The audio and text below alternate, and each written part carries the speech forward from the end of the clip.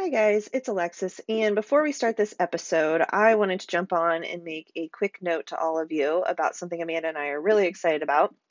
We've connected with Steve Carberry at MedBridge, and we have the podcast is now an affiliate with MedBridge, which means that we're able to offer you guys a discount for a subscription to MedBridge if that's something that you don't already have. Full disclosure, we do earn a commission off of this if you use our affiliate link, but the reason we're so excited about this is both of us used MedBridge. And even beyond the OCS prep program, there's a lot of great content on there. And there's some other things you can use. So I am going to have an episode with Steve that'll be coming out the week of Thanksgiving. So you can learn more about MedBridge. If you're on the fence and you want to wait, that's fine.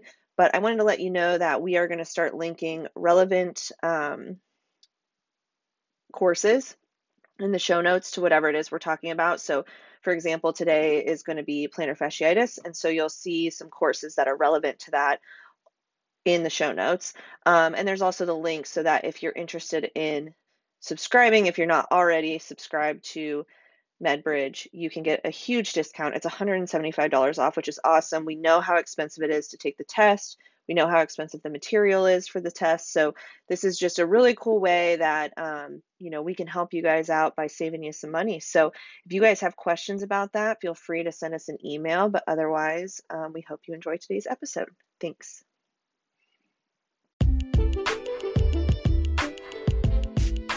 Welcome to the Certified OCS Prep Podcast. I'm Alexis. And I'm Amanda. And we're here to help you prepare for your OCS test.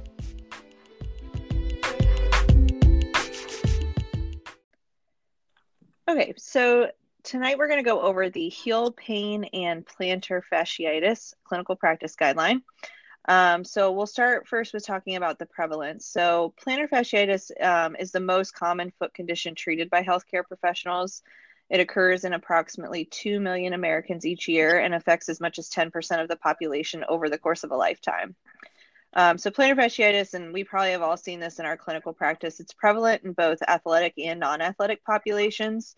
In athletic populations, it's a common injury reported by high school competitive and recreational distance runners. So the next section is they talk about pathoanatomical features.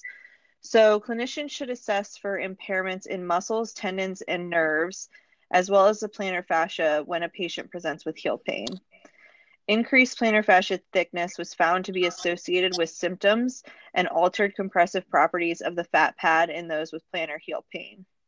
Changes in plantar fascia thickness were found to be positively associated with changes in pain level. In individuals with general foot and ankle related disability, pain-related fear of movement was the strongest single contributor to disability. So they note that an area of future research may be fear avoidance behaviors and their role in disability in individuals with plantar fasciitis. So when you read through this CPG, you'll see that I'm going off of the 2014 update. There is a 2008. They do note in the 2014 the information from 2008 and then the evidence updates. So we're going to focus mostly on 2014 as we go through this. There might be a couple times where I'll reference 2008, but just so you guys know, I would probably focus on the 2014 because it does give you information from the 2008 as well. So the clinical course, the 2008 evidence notes that based on long-term follow-up data in a case series, clinical course for most patients was positive, with 80% reporting resolution of symptoms within a 12-month period. In 2014, the evidence update showed that heel pain and plantar fasciitis usually presents as a chronic condition with symptom duration greater than a year prior to seeking treatment. In 2 retrospective cohort studies involving 432 individuals diagnosed with chronic plantar fasciitis heel pain, the mean duration of symptoms ranged from 13.3 to 14.1 months. So, what they're really talking about here is the fact that most people with this problem deal with it for a long time before they actually seek treatment. But when they do seek treatment, they generally can see improvement and get better. So risk factors for plantar fasciitis. In 2008, they noted that clinicians should consider limited ankle dorsiflexion range of motion and high body mass index in non-athletic populations as factors predisposing patients to the development of heel pain and plantar fasciitis. In the 2014 update, they still note that clinicians should assess the presence of limited ankle dorsiflexion range of motion and high body mass index in non-athletic populations. They also talk about running and work-related weight-bearing activities, particularly under conditions with poor shock absorption, as risk factors for the development of heel pain and plantar fasciitis. So if you look at the evidence update, it's on page A8. They talk about studies showing high arches and decreased ankle dorsiflexion as risk factors, as well as a positive association between hamstring tightness, leg length discrepancy, and plantar fasciitis. So they talk about, too, that an area of future research may include the role of decreased intrinsic muscle strength in the development of heel pain and plantar fasciitis. So just in the update, they're really talking about quite a few new things that they're looking at just besides the dorsiflexion range of motion and body mass index. They're really considering whether arches play a factor, hamstring tightness, leg length discrepancy, and possibly even intrinsic muscle weakness in the foot. So things I think we should all probably look for in the future to see if there's more that comes out about that. So the next section is the diagnosis and classification. I'm going to focus on the 2014 for this just because I think that probably makes a little bit more sense. So what they say is that physical therapists should diagnose the ICD category of plantar fasciitis and the associated ICF impairment-based category of heel pain. So that's pain in the lower limb, radiating pain in a segment or region, using the following history and physical examination findings. Plantar medial heel pain, most noticeable with initial steps after a period of inactivity, but also worse following prolonged weight bearing.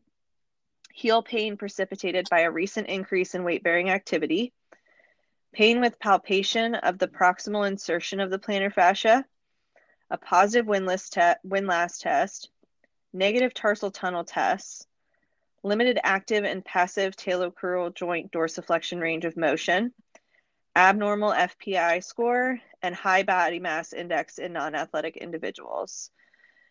So I think that, and the FPI is the foot posture index. So they do talk about how there's a case control study which 80 individuals with chronic plantar heel pain were matched with 80 control participants, and the chronic plantar heel pain group had a more pronated foot posture than the controls when assessed with the foot posture index. So they just talk about a little bit about that and how that might be a tool to be used in this population. They also mentioned that a leg length discrepancy and limitations in hamstring flexibility were present in individuals diagnosed with plantar fasciitis. So, I think in terms of like clinically, these are definitely things that I've seen pretty consistently in patients with plantar fasciitis. I mean, I don't know if you've had a similar experience. Yes, I think that it really kind of, like they say, it kind of falls on both extremes, either too much or not enough activity. Mm-hmm.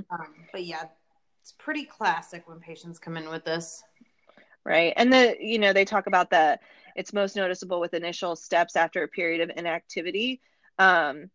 It's that first thing in the morning. It hurts so bad when I step out of bed first thing in the morning. And then I start to move and it feels a little bit better.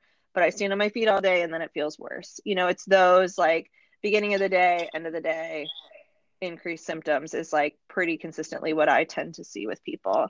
And I think it's also important to note that they mention negative tarsal tunnel tests. So, ruling out any sort of nerve impingement issue in the foot versus actual plantar fasciitis. So that is the diagnosis classification section. So then we will get into the differential diagnosis portion next. So again, we'll kind of focus on that 2014 recommendation. So what they say is that clinicians should assess for diagnostic classifications other than heel pain and plantar fasciitis, including spondyloarthritis, fat pad atrophy, and proximal plantar fibroma when the individual's reported activity limitations or impairments of body function and structure are not consistent with those presented in the diagnosis classification section of this guideline, or when the individual's symptoms are not resolving with interventions aimed at normalization of the individual's impairments of body function. So again, and they've kind of talked about this, throughout the CPGs. If they're not getting better with what you would normally do, then you need to look. Maybe it's something else. Maybe it's not plantar fasciitis. And I do think that at times, as common as this is, sometimes it is incorrectly diagnosed, either by, most of the time by the patient. I can't tell you how many people I've had that come in and I have plantar fasciitis, but they're really not presenting, with those classic signs and symptoms. Their foot hurts, so they sort of assume plantar fasciitis because it is so common. I don't know if you've seen much of that. Yeah, I do. And I'll be honest with you. I think what I see plantar fasciitis, and I agree with you. I think that patients self-diagnose incorrectly on this. I mean, I can't say I don't get incorrect referrals for it. Sometimes they do, sure. But I think actually a lot of these patients have a back origin when they're misdiagnosed. I see a lot of patients with a radiculopathy type of symptoms or a referred pain that into the Achilles area in the feet, or maybe it started in the Achilles area 4 months ago and now it's really in their foot. And so they self-diagnose with plantar fasciitis, but then they'll tell me, well, sometimes it's both feet. Okay. We all know that plantar fasciitis typically does not occur bilaterally. So if someone's complaining of bilateral symptoms, they probably don't have plantar fasciitis. I always pretty much screen my the spine with these patients, because it's often, I find that it changes a lot with repeated movement testing and stuff. So I would encourage you to look further up the chain, like we keep talking about. Yeah, absolutely. So they're, talking about that a little bit. And really I think the difference between the two, the 2014 and 2008 recommendations, is they're more specific about what your alternate diagnoses could be in the 2014 recommendation. So they include that spondyloarthritis, fat pad atrophy, and proximal plantar fibroma. So just being aware that, this can often be, as common as it is, it can also be very commonly misdiagnosed. So the next section is imaging. So what they talk about here is that diagnostic ultrasound may be used to assess plantar fascia thickness, as a decrease in plantar fascia thickness has been associated with a reduction in heel pain symptoms. So the thicker the plantar fascia is, the more painful it typically is. So you can, diagnostic ultrasound can sort of show how thick that plantar fascia is. In a case-controlled prospective study, 30 individuals with plantar fascia pain who underwent a diagnostic ultrasound examination had a significantly thicker fascia in comparison to a control group of 33 individuals. In addition, individuals with plantar fascia pain who reported an improvement in symptoms demonstrated a decrease in fascia thickness. In a case series of 30 individuals diagnosed with plantar fasciitis, 29 feet demonstrated a decrease in pain that was associated with a reduction in the thickness of the plantar fascia as determined by diagnostic ultrasound. So that's the evidence update. In the 2008 summary, they do note that imaging studies are typically not necessary for the diagnosis of plantar fasciitis. It would be most useful to rule out other possible causes of heel pain or to establish a diagnosis of plantar fasciitis if the healthcare provider is in doubt. So, it's not really something, I don't know that I've seen a ton of people have, be referred for imaging when they're suspecting plantar fasciitis anyway. Sometimes they want to rule out stress fractures depending on the patient and other lifestyle reasons why they could have a stress fracture, but I don't typically see a ton of even the diagnostic ultrasound. Honestly, I don't think that I've seen a ton of that done clinically. I don't know if you see that often. I mean, every now and then I'll see the ultrasound type of thing done, especially if it's more chronic or episodic in nature and they, they're on their third or fourth bout of it. I'll see them have that just to kind of confirm it. Sometimes patients come in and they've had an x-ray and, maybe it'll show a small spur. And I always educate them. I'm like, okay, but you're telling me your symptoms started a month ago. That spur didn't likely show up a month ago. So again, just trying to educate them that the imaging isn't always indicative of what is happening. And again, just educating them that it's not going to change the course of care. Plantar fasciitis is really a clinical diagnosis and it's really managed conservatively. I can't say I've ever seen when managed other than conservatively. Right. Yeah, exactly. So, yep. Okay. So the next section we're going to talk about is the examination. So they start with talking about outcome measures. So I am going to touch on the 2008 recommendation because the 2014 isn't really, it's not super descriptive. So what they say is clinicians should use validated self-reported questionnaires, such as the Foot Function Index, which is the FFI, the Foot Health Status Questionnaire, the FHSQ, or the Foot and Ankle Ability Measure, the FAAM or the FAM, before and after interventions intended to alleviate the physical impairments, functional limitations, and activity restrictions associated with heel pain, plantar fasciitis. Physical therapists should consider measuring change over time using the FAM, the FAAM, as it has been validated in a physical therapy practice setting. So I know I personally have pretty much always used the FAM. Have you used any of the other ones? Not necessarily. I'm a little bit familiar with the Foot Function Index. I've heard of that one before, but I generally use the FAM for these. Yeah. Okay. So in the evidence update, they note that a computer adaptive version of the lower extremity functional scale was found to have evidence of validity, reliability, and responsiveness using 287 patients with foot and ankle related impairments. 7 items were found to produce an estimate of functional status on average, and a change score of 8 functional units represented a minimally clinically important improvement. So basically in the 2014 update, they kind of add that LEFS as a possibility as being a valid and reliable outcome measure to use. The MCID values for the FHSQ and visual analog scale for pain levels were defined in 2 interventional studies for patients with plantar fasciitis. So the MCID values for the FHSQ were as follows. The pain subscale was 13 points and 14 points. Function subscale 7 points, and footwear domain 2 points. The general foot health domain was not responsive to change in pain or function. The MCID on the visual analog scale was 8 and 9 for average pain and 19 for pain on the first step. They also said a review found that the FAM and the FHSQ to have evidence for content validity, construct validity, reliability, and responsiveness for patients with plantar fasciitis in orthopedic physical therapy. So their kind of generalization for the 2014 recommendation was that clinicians should use the FAM, FHSQ, or the FFI, and may use the computer adaptive version of the LEFS as validated self-reported questionnaires before and after interventions intended to alleviate the physical impairments, activity limitations, and participation restrictions associated with heel pain and plantar fasciitis. So essentially the overall takeaway from that is that these outcome measures are pretty good for plantar fasciitis. So something that you can use and feel pretty solid about with your patients on measuring their changes over time. So under the activity limitation measures, they note that clinicians should utilize easily reproducible performance-based measures of activity limitation and participation restriction measures to assess changes in the patient's level of function associated with heel pain, plantar fasciitis over the episode of care. So pretty straightforward with that.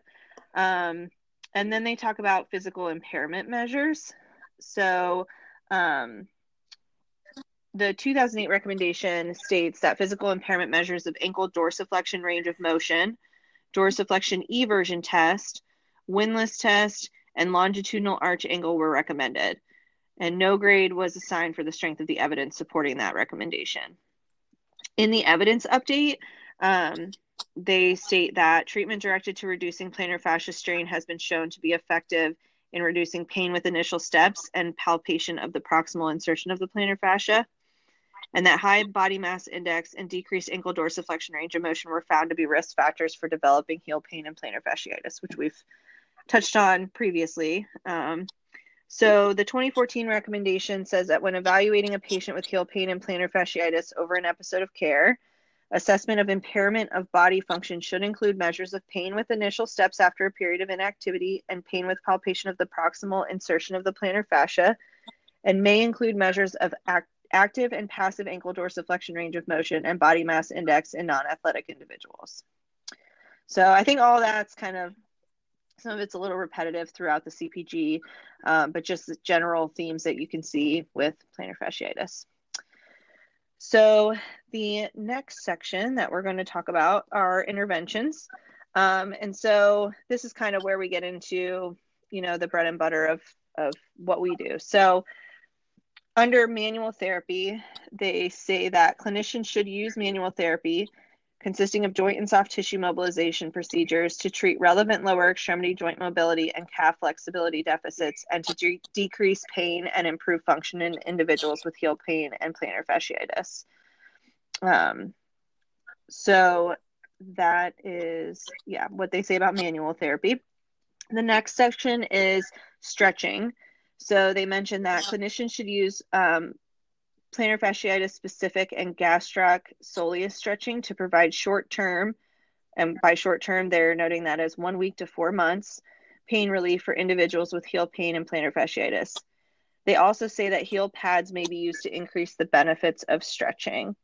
So there is, under the stretching portion, an evidence update. And there was one study I wanted to note. They said that evidence from 2 systematic reviews suggests that stretching of the ankle and foot provides short-term clinical benefit for individuals with heel pain and plantar fasciitis. So there were no studies that compared the effect of stretching to no stretching in individuals with plantar heel pain.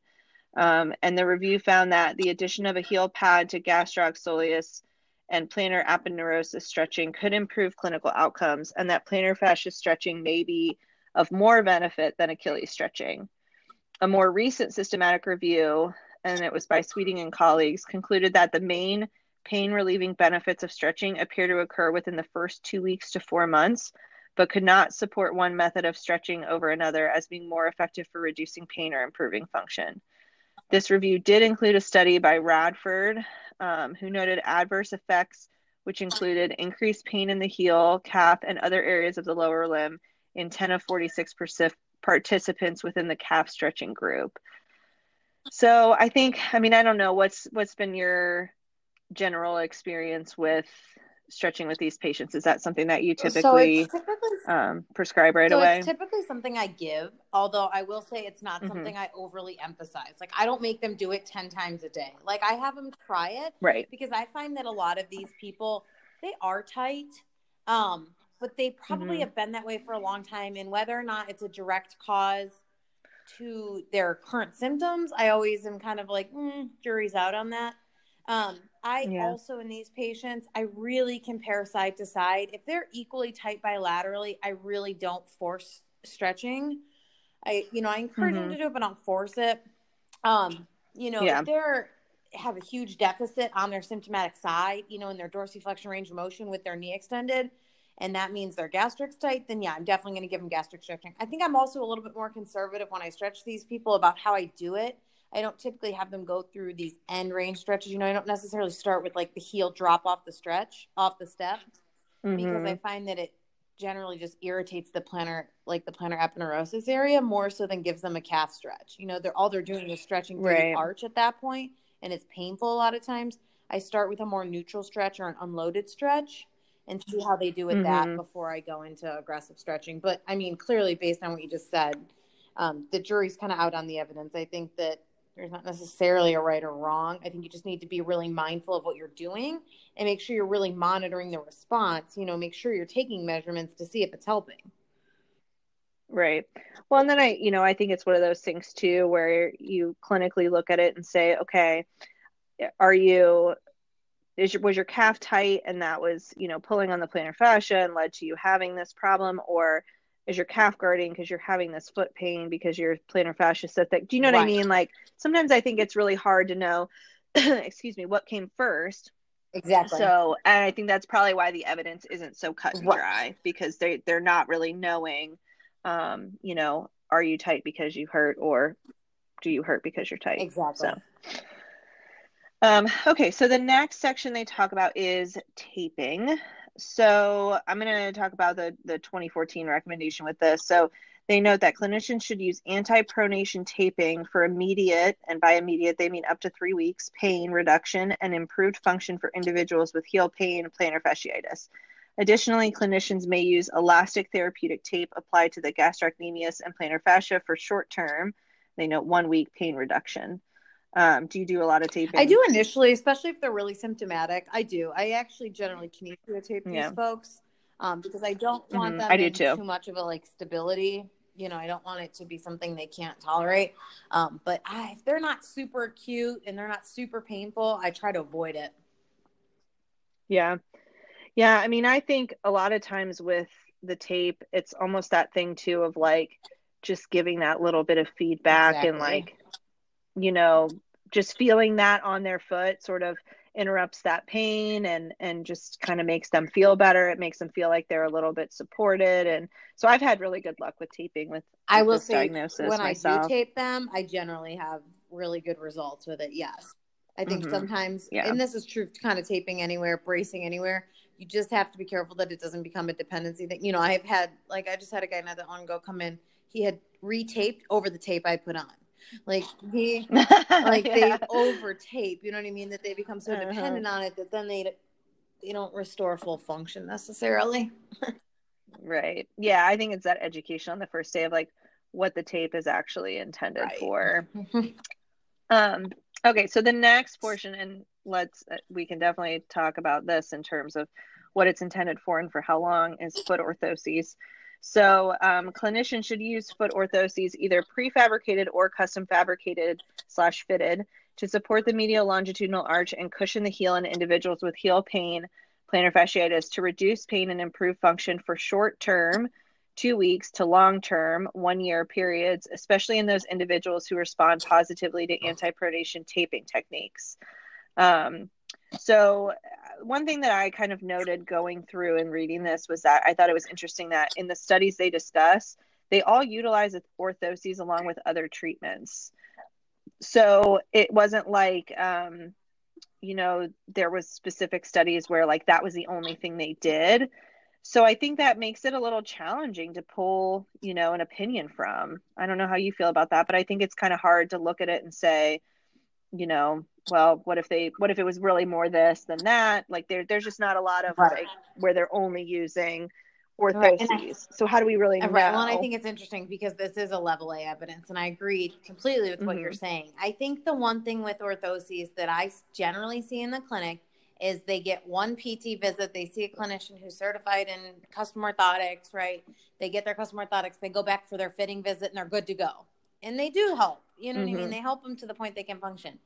What I find is that they don't necessarily resolve it completely all the time. So generally then you'll see those people 6 months after and they're like, well, I paid for these orthotics, and then they're really frustrated. And it's, well, you probably needed something else with the orthotics.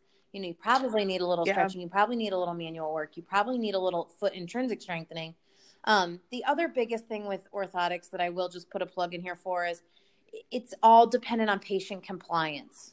Like, I think that's one thing that we really struggle as physical therapists with, at least the therapist I know that do custom orthotics, is getting the patient to be compliant. You know, they spend all this money on them, they have them custom fit, and then it's like, well, they only put them in one pair of shoes and it never leaves that pair of shoes. And, you know, it's maybe a pair of shoes they wear to work 2 days a week, and then the other days they don't wear them at all on the weekend. Or, you know, I think you really have to, if you're going to do foot orthoses, you really have to educate the patient on exactly what the role of them is and their compliance with them. You know, if they're not wearing them, they're not going to help. Yeah. And the thing is if they go 4 days a week without them, or even 2-3 days a week without them, and then try to put them in and expect that to give them the cure in 5 minutes, it doesn't work that way. Right. And the other thing I'll say is all of this evidence points to the fact that these are not, like, when they say long-term, they mean up to a year. If you have a patient come in and they say, I've been wearing these orthotics for 3 years, that is not what they're made for. And I think that's another thing that often gets left out is it's not here's these orthotics, you should wear these for the rest of your life. If you really have foot dysfunction, we need to be addressing that foot dysfunction, not just putting people in orthotics forever. Because what other part of the body would we give someone a brace and say, wear this for the rest of your life? We wouldn't, right? I mean, you're not going to give someone a back brace and tell them to wear it forever. You're going to rehab them. You're going to address their imbalances and their deficits. So why wouldn't we do that with the foot? So I think, again, that's another point of education of, yeah, you know, these can be helpful for up to a year. Like, that's great. But you shouldn't need to wear them for the rest of your life. There's other things we can do. So I thought that was interesting. And they also, I mean, they kind of in these research articles didn't really ever note a difference between custom and prefabricated orthotics either. So I think that's another point to make of like, if people think, well, I can't afford the custom ones, well, just go get some prefabricated and at least see if that helps. Right. You don't have to have custom orthotics. I very rarely refer people for custom orthotics unless I'm sure they're going to get some benefit from them, whether they've had benefit from taping, which they mention in here. If they've benefit from taping, they likely would benefit from orthotics. But I'll tell people, hey, if you're on the fence, let's try a semi-custom or an over-the-counter. Sometimes I'll order a pair out of a catalog that's maybe a little better than like a Dr. Scholl's or something from the drugstore. But, sure. I'm like, let's try that. That's a happy medium. And then you don't feel like you've put all your eggs in that basket. But if they have not responded favorably to either anti-pronation taping or some kind of off the shelf, I hardly ever refer them for custom orthotics. Yeah. Yep. Absolutely makes sense. So, okay. So then the next thing they talk about are night splints. They note that clinicians should prescribe a 1 to 3 month program of night splints for individuals with heel pain and plantar fasciitis who consistently have pain with the first step in the morning. So again, like talking about timeline, right? 1 to 3 month program is what they're recommending here, not to wear night splints every night forever. Right. Well, and again, I think like your point with the orthotics, they have to be compliant with it. Wearing your night splints 2 nights out of the week is not going to make a difference. Right. And I have found that patients that are generally very compliant with night splints get really good benefit from them. But the problem is most patients are not. But again, a night splint, you can get them on Amazon for a nice one for $20-$30. They're not going to break the bank. Right. And so I try to encourage patients to at least try them, especially if it's an acute issue for them.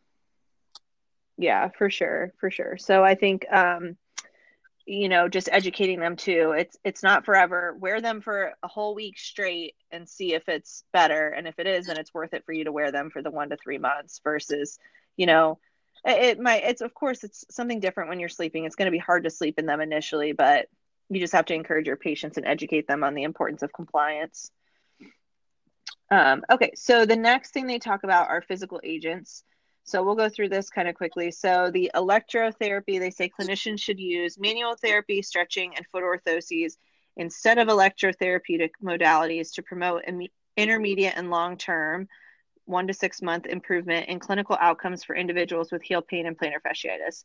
Clinicians may or may not use iontophoresis to provide short-term 2 to 4 weeks pain relief and improved function. The next thing they talk about is low-level laser therapy. So clinicians may use low-level laser therapy to reduce pain and activity limitations in individuals with heel pain or plantar fasciitis. One randomized study was completed outside the review timeframe for the CPG, and that review failed to support the effectiveness of low-level laser therapy to address symptoms in individuals with plantar fasciitis. I've never used low-level laser. I don't know if you have used that at all. Okay. And then they talk about phonophoresis. So clinicians may use phonophoresis with ketoprofen gel to reduce pain in individuals with heel pain and plantar fasciitis. There was one small randomized study that supported the use of phonophoresis compared to ultrasound. But then they say that ultrasound, so the use of ultrasound cannot be recommended for individuals with heel pain or plantar fasciitis. So I think that kind of makes the study before that they note kind of, irrelevant because they're saying don't use ultrasound. So one supported phonophoresis compared to ultrasound, like that's not really giving us great information. But anyway, I think in terms of ultrasound, unfortunately, it was used for so long with heel pain and plantar fasciitis that I've had multiple patients who come in and, I've had this before and they did that ultrasound and it made me all better. Well, for me personally, if a patient comes in and says that, I'm like, okay, we'll do ultrasound. It's basically just instrument-assisted soft tissue massage. And so whatever. But in terms of the evidence, really, we shouldn't be doing ultrasound on these people. It's not backed up. Well, and I think to your point that you just said, Alexis, is I've seen that quite a bit too. And I always come back to them and I'm like, I'm willing to use that as a tool in the toolbox, because to some extent there may be a placebo there and I can fully appreciate that. But I always tell them, but you're back here to see me for the same thing because you don't have any strategy to help you manage this on your own. And plantar fasciitis is often one of those that can reoccur. So Right. I always try to encourage them, like, yeah, it might have helped that time, but you know, we don't want to be back in the clinic 5, 6, 7 times for the same thing because you don't have any way to manage this. And then sometimes that's like a light Yep. bulb moment for them. So if you're getting a lot of patients that are requesting, or you're getting a physician that's referring you a lot and they check ultrasound off on the box on the referral or whatever, you know, you're going to kind of have an uphill battle there. But I would encourage you to go from the angle of like more long-term benefit for your patient. Absolutely. Yep. And that's what I always tell them. I'm like, okay, we'll do this, but we're also going to do some things that I'm going to recommend. And they're usually happy with that, you know? And if they really feel like ultrasound is the thing that did it, but they're willing to do the other treatment techniques that I give them, fine. You know, I'm fine with that. But anyway, yes, I agree. And just telling them, you know, obviously you're back here, so we want to resolve this long term, so you don't have to come back and see me.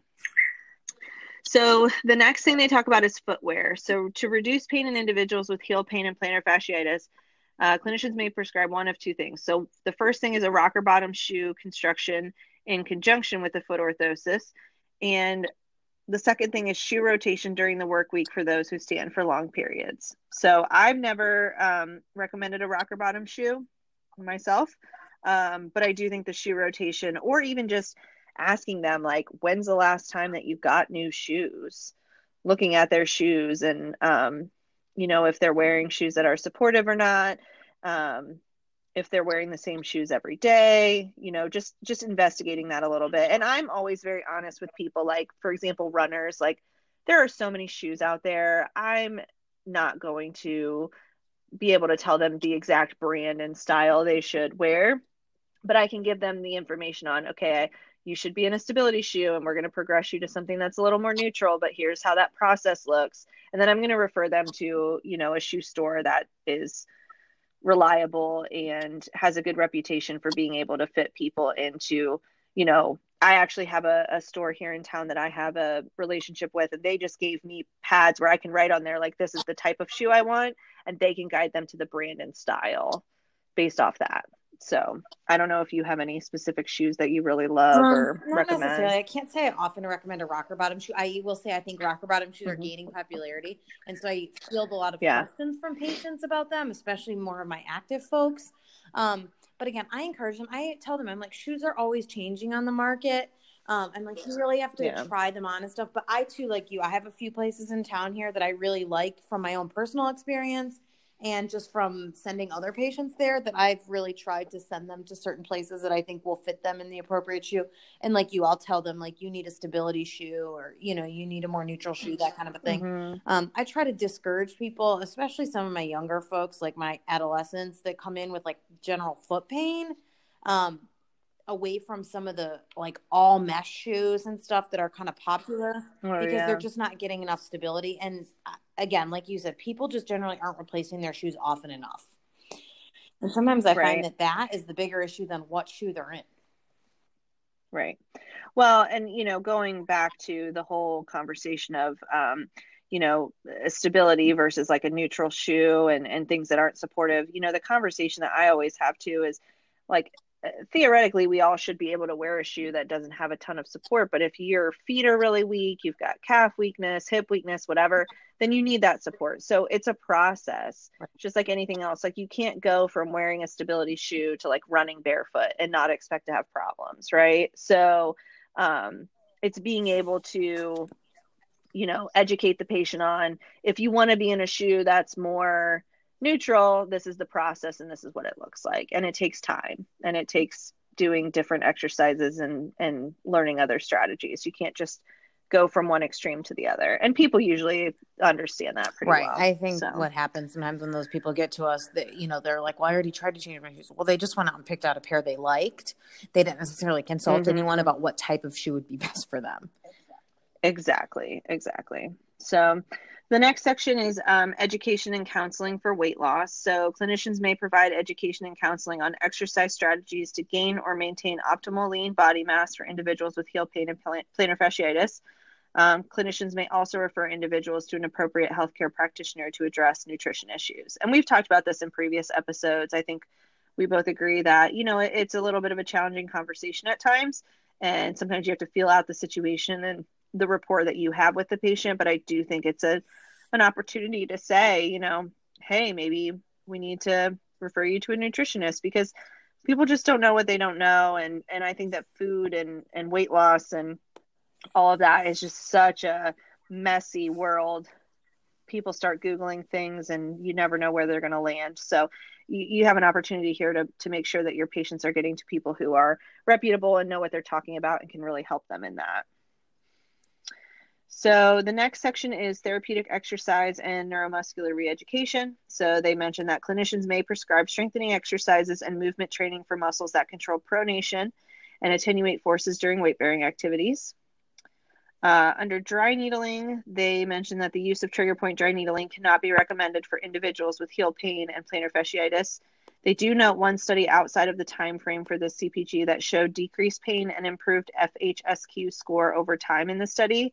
And the difference between groups was significant at 6-week follow-up, but no other time point that they looked at. And the difference in the FHSQ score was questionable. So I think that in terms of the research, and I don't know, I mean, I feel like they're still finding a lot of things on dry needling and kind of looking at that. But, there's not a lot of evidence pointing to this helping. So maybe this one study might have showed some improvement. I personally use dry needling with these patients, but I tend to focus on the calf area because dry needling to the foot can be really uncomfortable. And usually, it loosens up the calf a little bit. It gives them a little bit of relief. So I've had some good clinical success with it. Yeah, I think the thing with dry needling, and I would keep this in mind for those of you studying now, going forward, as the updates of CPGs come out and stuff, I think that's one of the areas in terms of interventions that could potentially be changing. There's a lot of newer research coming out about dry needling, but just be aware of what the CPGs are recommending now in terms of studying for your test. That's my kind of plug on dry needling, because I think some of the clinical research coming out about it is good. It's favorable. But necessarily those systematic reviews and stuff that we need to really put out in terms of clinical practice and change patterns isn't really there yet. Yep. So then they note a couple other interventions, things that are kind of outside of our scope. So extracorporeal shockwave therapy, they say, does not appear to be more effective in reducing pain than stretching and therapeutic ultrasound. And then they talk about corticosteroid injections. So there's limited evidence supporting the effectiveness of corticosteroid injections as a first-tier intervention for heel pain and plantar fasciitis. I don't know. Do you see a lot of your people with this diagnosis end up getting corticosteroid injections? No, I really don't. I don't either. No. I think it's kind of a maybe once or twice I've seen it. I think a lot of physicians are hesitant to do it because I think it's kind of an uncomfortable area. And I think the question is, what kind of long-term benefit is this really going to provide? I think there's a question about does it really do much for them in the long term? Maybe. Yeah. And I feel like it's kind of the same thing as my clinical experience with dry needling in the foot. There's so many nerves in your feet. Right. They're just so tender that it's are we really just irritating things even more by going in there with a needle or an injection versus some other things that are a little more gentle and other ways to work through that. Right. So if you look on pages A18 and A19 of this CPG, they kind of summarize everything a little bit. So that's a good place to kind of look through and just see levels of evidence and all the different things that we discussed. But otherwise, pretty straightforward. There's obviously some themes that are repeated a few times through this. But for the most part, I think it's pretty straightforward. Is there anything that you have to add? No, I don't think so. Okay, perfect. Sounds good. All right, so that kind of wraps up that CPG. I believe we have one more. Foot and ankle. It'll be Achilles. Okay, perfect. All right, so we'll hit that one next time, and we'll kind of go from there. Thank you. All right, thank you.